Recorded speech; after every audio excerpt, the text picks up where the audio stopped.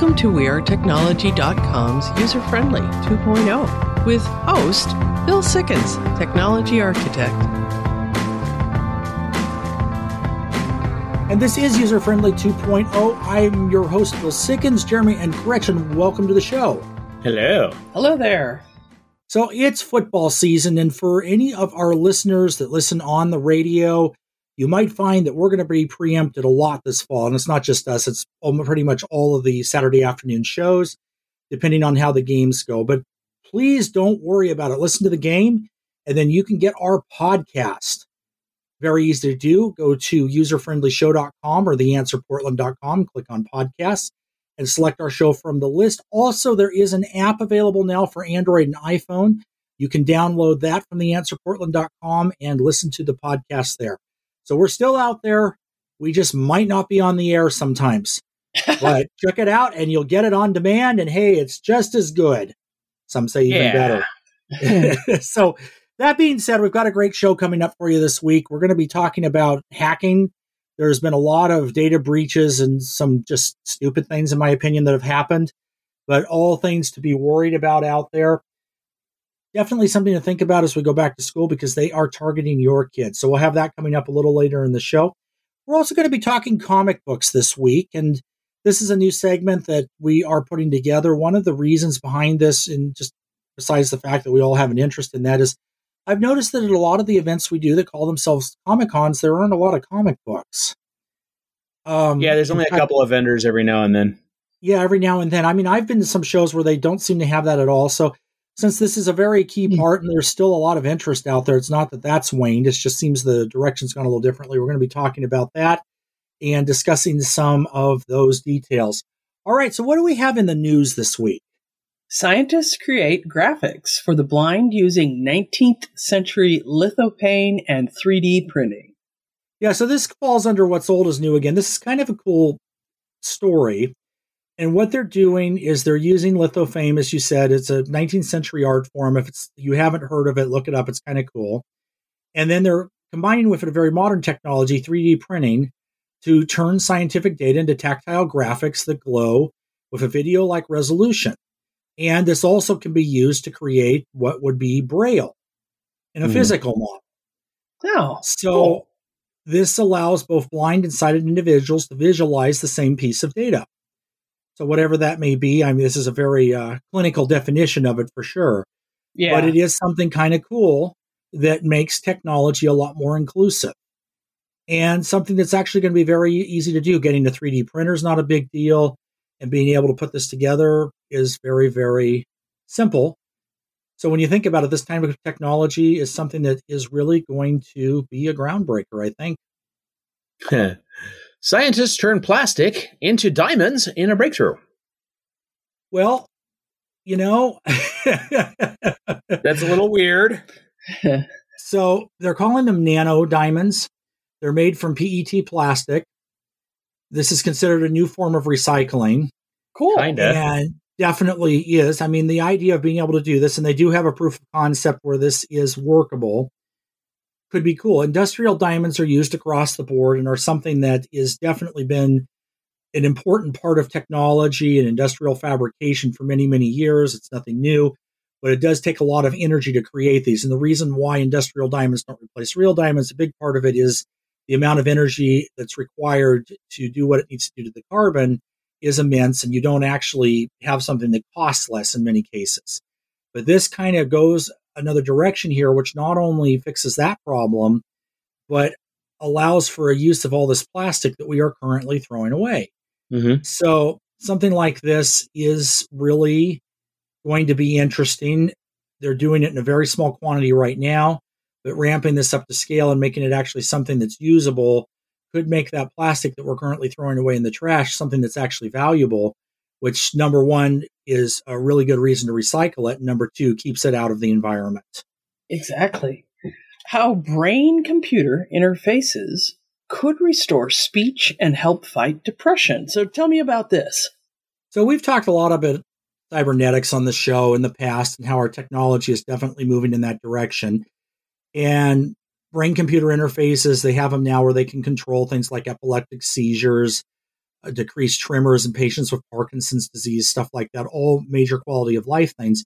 But the next wave of this is looking at tackling more complex applications like restoring speech and regulating mood. And the idea of this is an implant that would allow for a repair of certain areas of the brain that have been damaged one way or the other. I'm not a doctor, so there's probably someone that could give a better explanation of that end. But at the end of the day, what the outcome is it is able to restore speech, regulate mood.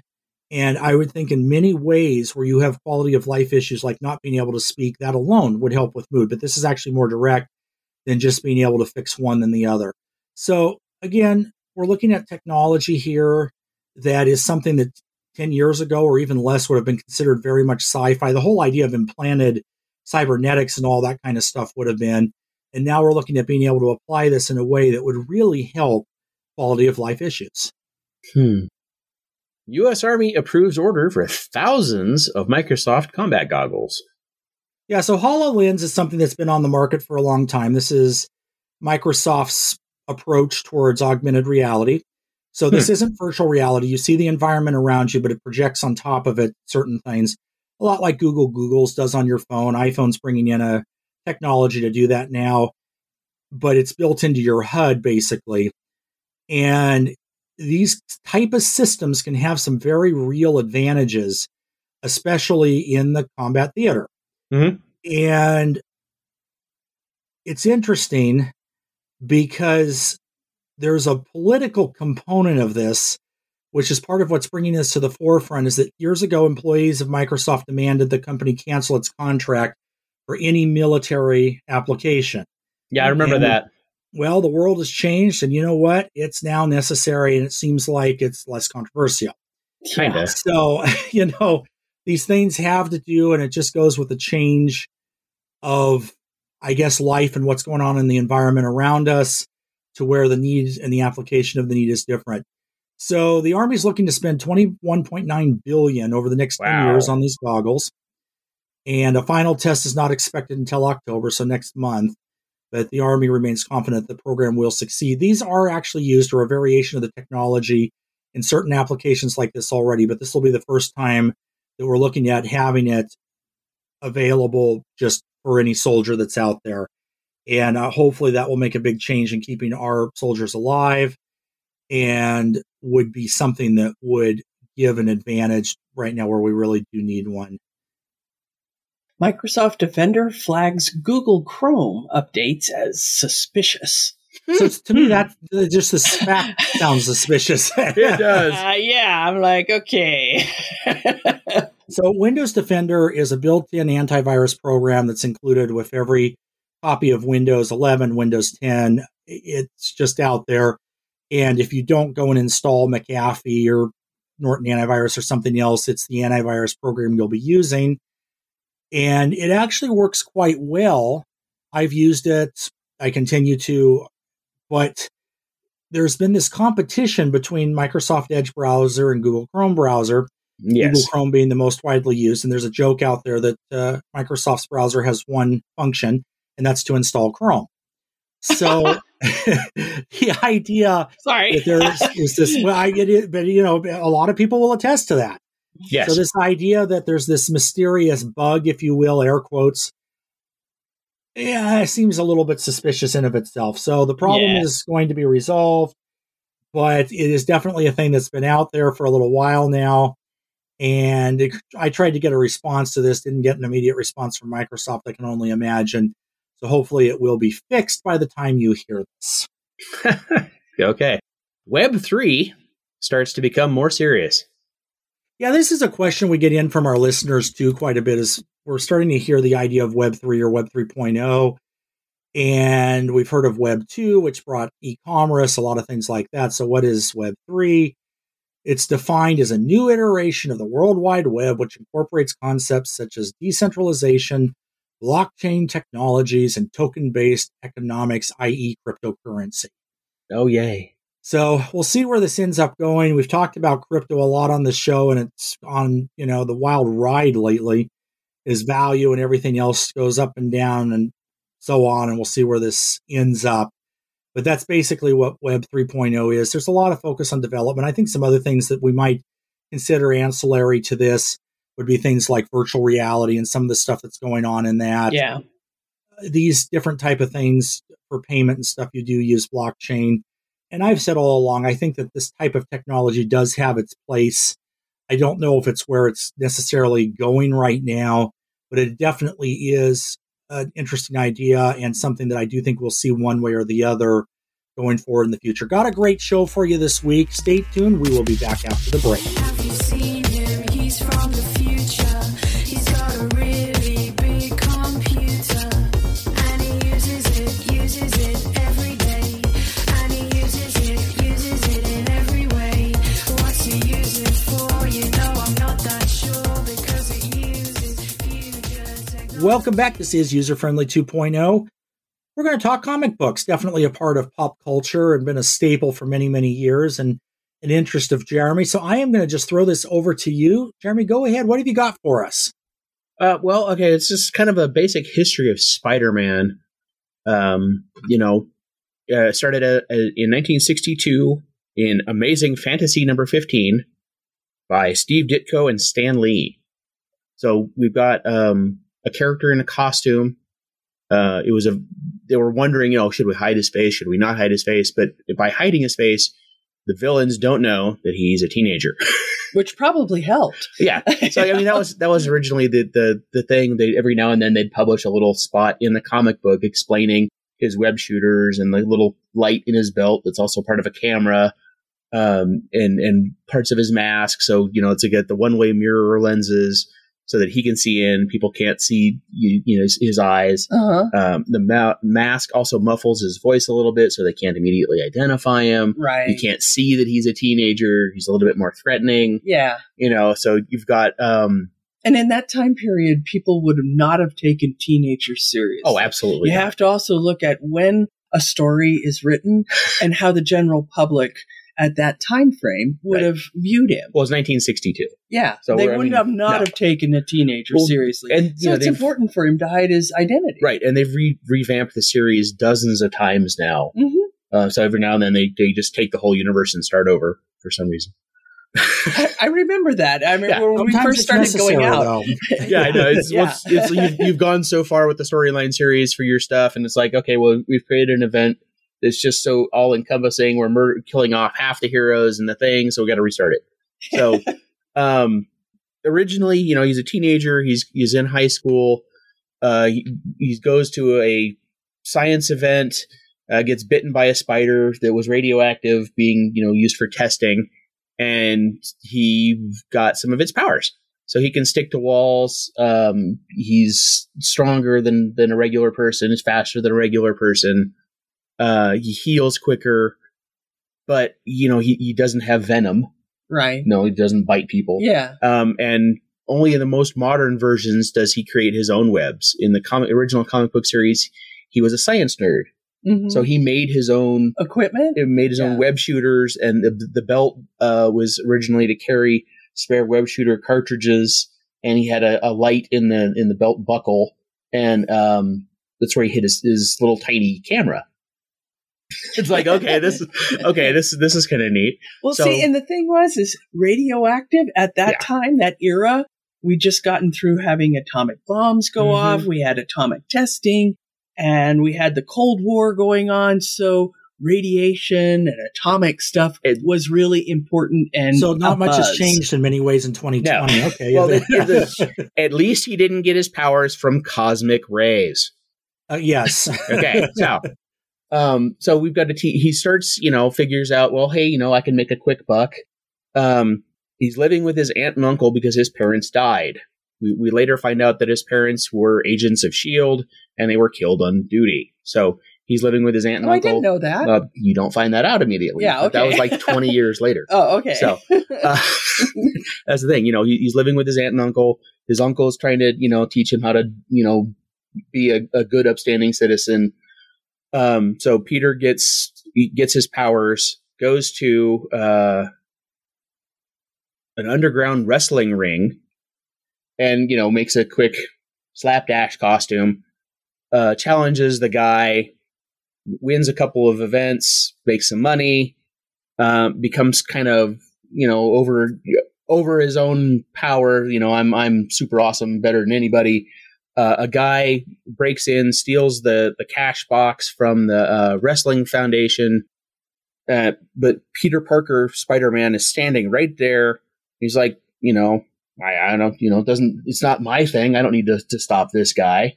That guy later goes off and kills his uncle.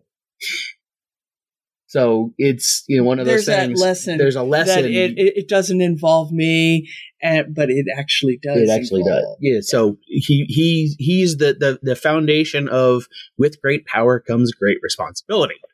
So that's where we get that idea from Spider-Man. Yeah. And that seems like a pretty powerful message, and I think that's kind of like a truth for modern society. Yeah.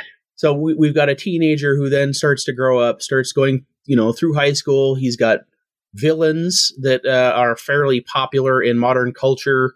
We've got the Green Goblin, who is his friend's dad. How weird is that? How weird is that? Other scientists in the community, like the Lizard, who is a scientist who was injured, loses his arm, experiments with lizard DNA, implants himself with some, and regrows his arm. However, he only regrows his arm when he's a lizard. Oh. So, he becomes a lizard when he's under stress. He becomes a villain. And we've got other fun villains like Electro, who's, master of electricity. We've got the Kingpin, who is a mob boss, underground villain there. Kraven the Hunter, who likes to hunt things. Humanity, obviously, hunting humans is more challenging. Hunting people with superpowers is even more interesting. So, we got Dr. Octopus, the Vulture, the Rhino, Scorpion, the Beetle, Molten Man, Hydro Man, Sandman. I mean, we're going with the weird ass names here, so it's kind of interesting. Well, I think that's kind of traditional for Marvel. Yes. And Stan Lee. True. And now there was something that when we first started going out, you had this beautiful poster of Spider-Man, and you told me that it was a specific artist. And I noticed that, sometimes with comic books, some artists stand out more than others. Yes. Some things are just beautifully done. What was the name of that guy, or do you remember? Unfortunately, right now that I can't really remember that guy. It's one of those things. There's art done by specific artists. Like Steve Ditko's art was pretty good. I mean, for 1960s, he did a lot of work for Marvel, creating, not just working on just Spider-Man, but also on all the other stuff. So there's hundreds of characters that he's created that nobody remembers him for. Oh. And it's like Stan Lee is the guy, but Stan Lee was a writer. I see. He wasn't the artist. So you're like, who's more popular? Well, it would seem like this type of a production, just like a movie or something, you have a lot of people contributing a lot of different things. The artwork, the writing, the story, all of that becomes part of a whole that you're going to have different aspects of and different things. I would imagine there's story groups for these to keep things consistent, just like with movies and stuff like that as well. And, it seemed like maybe we should attempt to do a comic book someday and just see what's really involved, We should. Yeah. The artist, a lot of work. Gretchen, the artist of the poster is Todd McFarlane. That's it. Okay. Yeah. So Todd McFarlane was just an artist, but he also started writing stuff. Oh, so he wrote some of the comic books, he illustrated some of the comic books, and then went off and worked for a totally different comic book company. So this sounds like something we're going to dig into this in the coming weeks. I think this is cool. This is User Friendly 2.0. We'll be back after the break. Have you seen him? He's from the future. He's got a really big computer, and he uses it every day, and he uses it in every way. What's he use it for? I'm not that sure, because it uses future technology. Welcome back. This is User Friendly 2.0. One user friendly on Facebook, one user friendly on Twitter. And we are also now on LinkedIn. So check out any of those social media sites and let us know what you'd like to hear about. Well, Jeremy and Gretchen, this last week was the wrap up of Apple's show, their annual show where they announce all of their new stuff. And as you know, we've been talking about the fact that we think that there's going to have been a rumor of an iPhone 14. Uh-oh. And it turns out that rumor has held true. Wow. So the only thing of it is from everything I'm seeing on it, it's basically just a minor upgrade to the iPhone 13. So still probably was worth the wait so you can get the newer model or get a discount on the old. Now, some of the other things, though, that they did announce is a little bit more exciting than this. There's going to be an iPhone 14 Plus. Okay. What does that mean? Well, it's a little bit bigger screen, 6.7 inches as opposed to the 6.2 on the standard 14. But one of the cool features on it that I think is interesting is it's the first phone that I'm aware of that's a mainstream on the market that has satellite capability. So what this means is now it's not where you can just go make a phone call anywhere. I know the Tesla phone, they're talking about being able to do that with Starlink. This isn't quite that. But what it is if you're out in the middle of nowhere and have no phone signal, you can still get a link for an emergency call or emergency message through a satellite. Interesting. That was the first thing that went through my mind is that you're a forest ranger, you're a geologist, you're a hiker, you're out in the middle of nowhere, and all of a sudden, oh, crud, I need to contact somebody. Yeah, and that's basically exactly what this is. And I think this is actually a lot more important than making calls. I know if I go camping, I don't even necessarily want to be on the grid for a couple of days. But boy, if I fall down or if someone has a medical issue or something, it would be so nice to just know that you had that capability. So I think kudos to Apple on this. It's a feature that actually does make a lot of sense and is one that I think people will use. They're also upgrading the cameras. They did not get rid of the niche, which is something that a lot of people were talking about. You know, that little thing on the top of the screen. Yep. With the that's still there, but this is kind of cool. They are getting rid of the physical SIM cards. That's another change. So it's eSIM, and since most providers are using that now, it seems like that is the way to go. But the one thing I found interesting on this is neither of the new models supports Wi-Fi 6E, which is the current Wi-Fi standard. So, you know, I'm sure we'll see that in the future, but evidently it wasn't that important to do that now. So now the iPhone's not the only thing they talked about. There's a couple of other things that Apple has announced. There's a new Apple Watch Series 8, and it has a few new features like a new body temperature sensor, a car crash detector, and some things like that. Neat. But another device that's coming out is the Apple Watch Ultra, and this one actually sounds kind of cool. This is geared towards professional athletes, explorers, people that would need a higher-end device, and starts at $799. So it's the most expensive electronic watch that I'm aware of that you can get. But it does offer some very interesting new features, 60 hours of battery life, some different things like that, and a number of other just kind of cool things that they're going to talk a little bit more about, and we'll talk a little more about as we get to test them. But this is something that is definitely, I think, has a market. And there are some products right now that do focus on things like athletes and specific verticals like that. But this will be one of the first mainstream ones that we're going to see that will do that. Other thing that came out of it is AirPods Pro 2. And these are a new version of the AirPods, 2x noise cancellation. You can charge them with your Apple Watch charger, a few features like that. So this brings this to market. The one thing interesting about that, too, is Apple has been working on and has lossless Apple Music, and they don't support that. So that's an interesting thing. Maybe we'll see that in a software upgrade. So, you know, just a lot of cool new devices. Some new software coming out. iOS 16 is going to launch Monday, actually. And that updates a few different features on the user interface, redesigned lock screen, some stuff like that.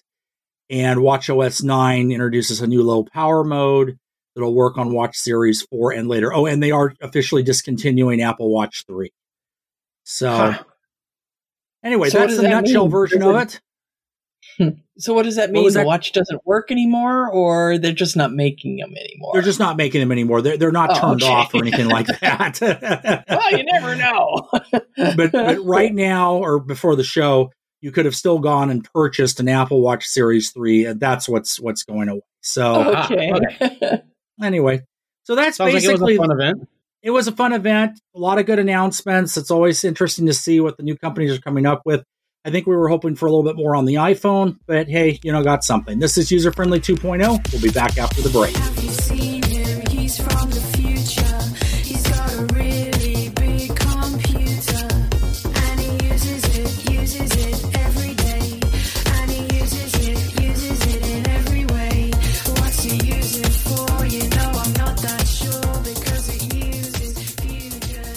welcome back. You are listening to User Friendly 2.0. This week's Tech Wednesday dived into a bunch of breaches. It seems to be that we've had a lot of these, maybe a little bit suspiciously so this week, but there's a lot of things coming down. So we're going to just go through the list here and kind of talk about what you can do, if anything, to be able to resolve it, or at least let you know what's going on. And the first one, for any of us that have done business with the IRS, which is pretty much everybody, this is something you want to be aware of, although this only affects people with retirement accounts.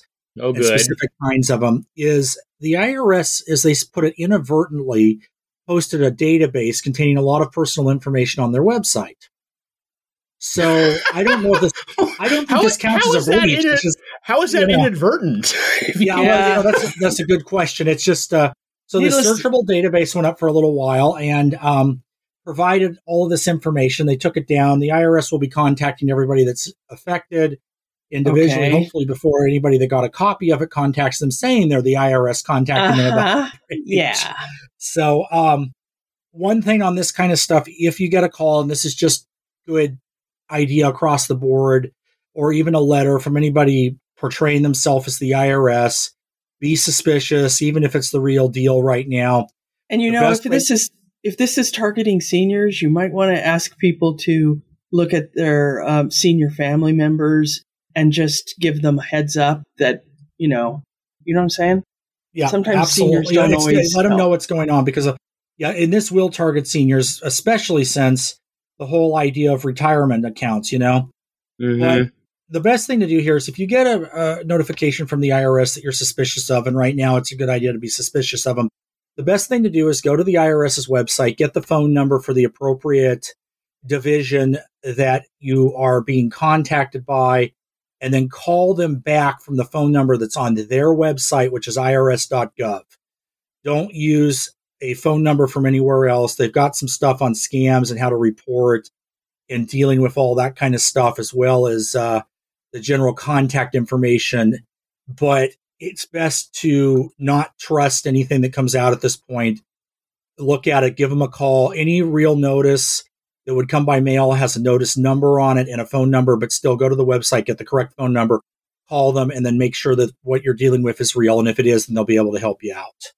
So that's number one. Number two is TikTok. Oh, no, TikTok got breached. Yes, and this is actually something, too, that can cause problems. It's not so much the sensitive information on this one as it is more the ability to hijack your account and then be able to start uploading videos on your behalf, stuff like that. And you could have weird stuff posted on your account saying that you did it? Yeah, exactly. It would look like it came from you. That'd be annoying. And this only affects people using the Android app. So if you're accessing TikTok over your iPhone or using the web interface, you're okay, at least for this one. But that's still a lot of people, because the majority of people use Android. Is there anything they can do to help prevent being bothered? Well, they've gone through and fixed it. I mean, that was the first step, certainly, once it was pointed out. Microsoft caught it for them. They fixed it. They've updated it. So the first thing is make sure that you have the most recent version of the TikTok app. If you have auto updates on, it's okay. But if not, check for it, and maybe even check for it anyway.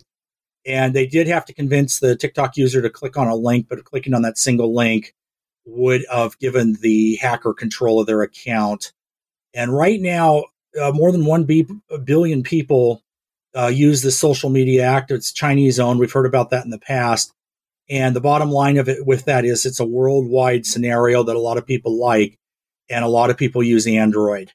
So just to give you some idea, the Android app for TikTok worldwide has been downloaded over 1.5 billion with a B times on Google Play. So a lot of people have it. Yeah. Wow. So continuing on with the whole idea of breaches, Samsung's had a problem too. Oh, no. And they said some of their customers, the word they used might have been compromised.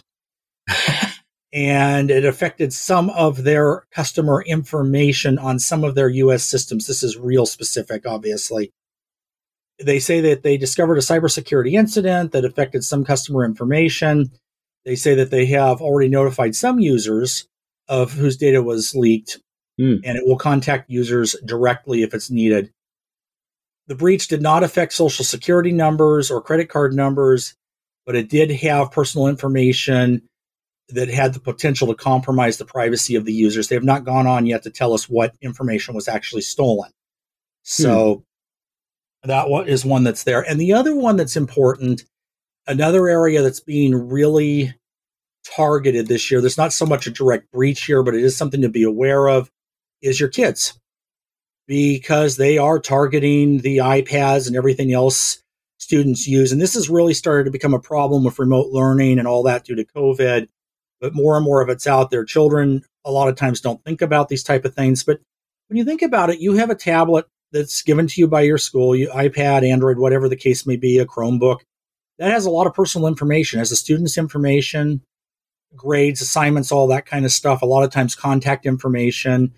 If they take pictures, all that different type of stuff, you might have geolocation information. So these are all things to think about. And the best thing here is to just tell your kids how to deal with security online. Make sure that this is a conversation topic you have. We all use computers now, and this is something very important that didn't used to be. And a lot of us when growing up would never have thought about this because it wasn't a thing yet.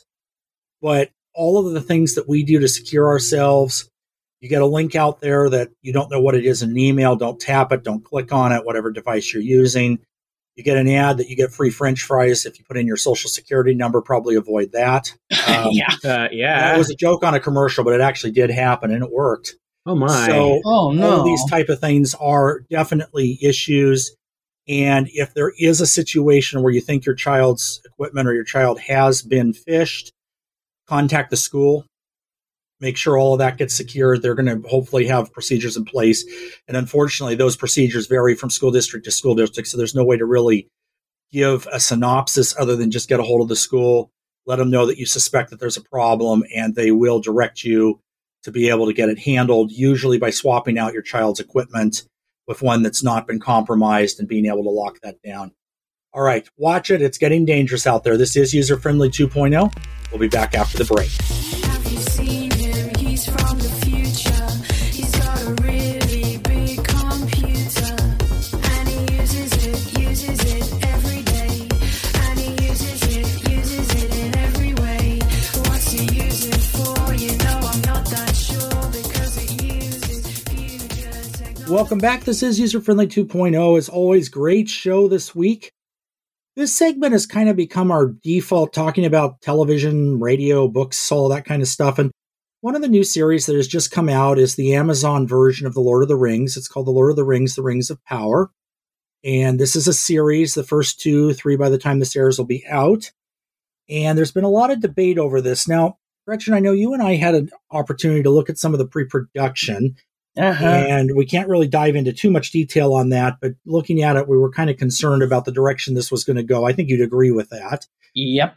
And the reviews that have come in here are, well, a lot of them are less than positive. I mean, there's been things all across the board, but Amazon had to shut down their commenting system for 72 hours because they were getting so many negative reviews. So that kind of tells you something. Interesting. They're saying that it was due to a scheme online to post negative reviews. Whether or not that's true, that's what they did. And when they brought it back online, it didn't seem to help too much. But there's a lot of professional reviewers that are coming out here and talking about this. And start with the New York Times, shiny, not precious yet. It's looking like this is something where we have high-end cinema on the television screen. So there's some cool stuff from there. But the storyline is what the concern is. A lot of diehard Lord of the Rings fans will talk about the fact that this does not in many ways follow the books. It doesn't even look like it. It's very different. Doesn't feel like it. Yeah. And, so from that standpoint, there is, and I think always will be, a lot of concern, a lot of focus on female characters. Some key people have come out to say that the male characters are all but one shown in a very negative light. And in my opinion, there is a certain amount of truth to that. So, it's one of those type of things. If you're going to produce something, produce it equally for everybody to like it, instead of trying to go one way or the other. Seems like a good thing to go there. A lot of trolling going on and a lot of different things like that. I don't know if I'm going to continue watching it. It's not something that I don't know if I really felt like I liked it all that much. But for those that do, it's worth seeing. It's on Amazon Prime, like I say, something that you can pick out from there.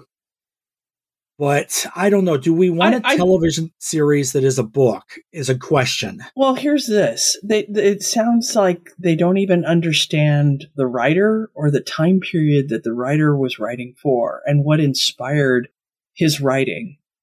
And I think if you're going to base a television show on somebody's work, you should be respectful and understand the time period that these books were written. These books would have been geared for males because women would have looked at science fiction and fantasy and just said, no, I don't want anything to do with it.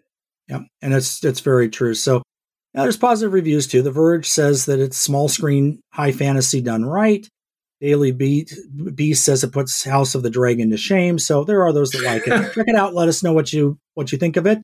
Until next week, this is User Friendly 2.0, keeping you safe on the cutting edge. User Friendly 2.0, copyright 2014 to 2022. User Friendly Media Group, Inc. All rights reserved. The views and opinions on this show are those of the host and not necessarily those of the User Friendly Media Group, Inc. or this station. Music licensed by BMI. Hosting provided by WeareTechnology.com. Podcast available at userfriendlynation.com, theanswerportland.com, or anywhere you listen to podcasts.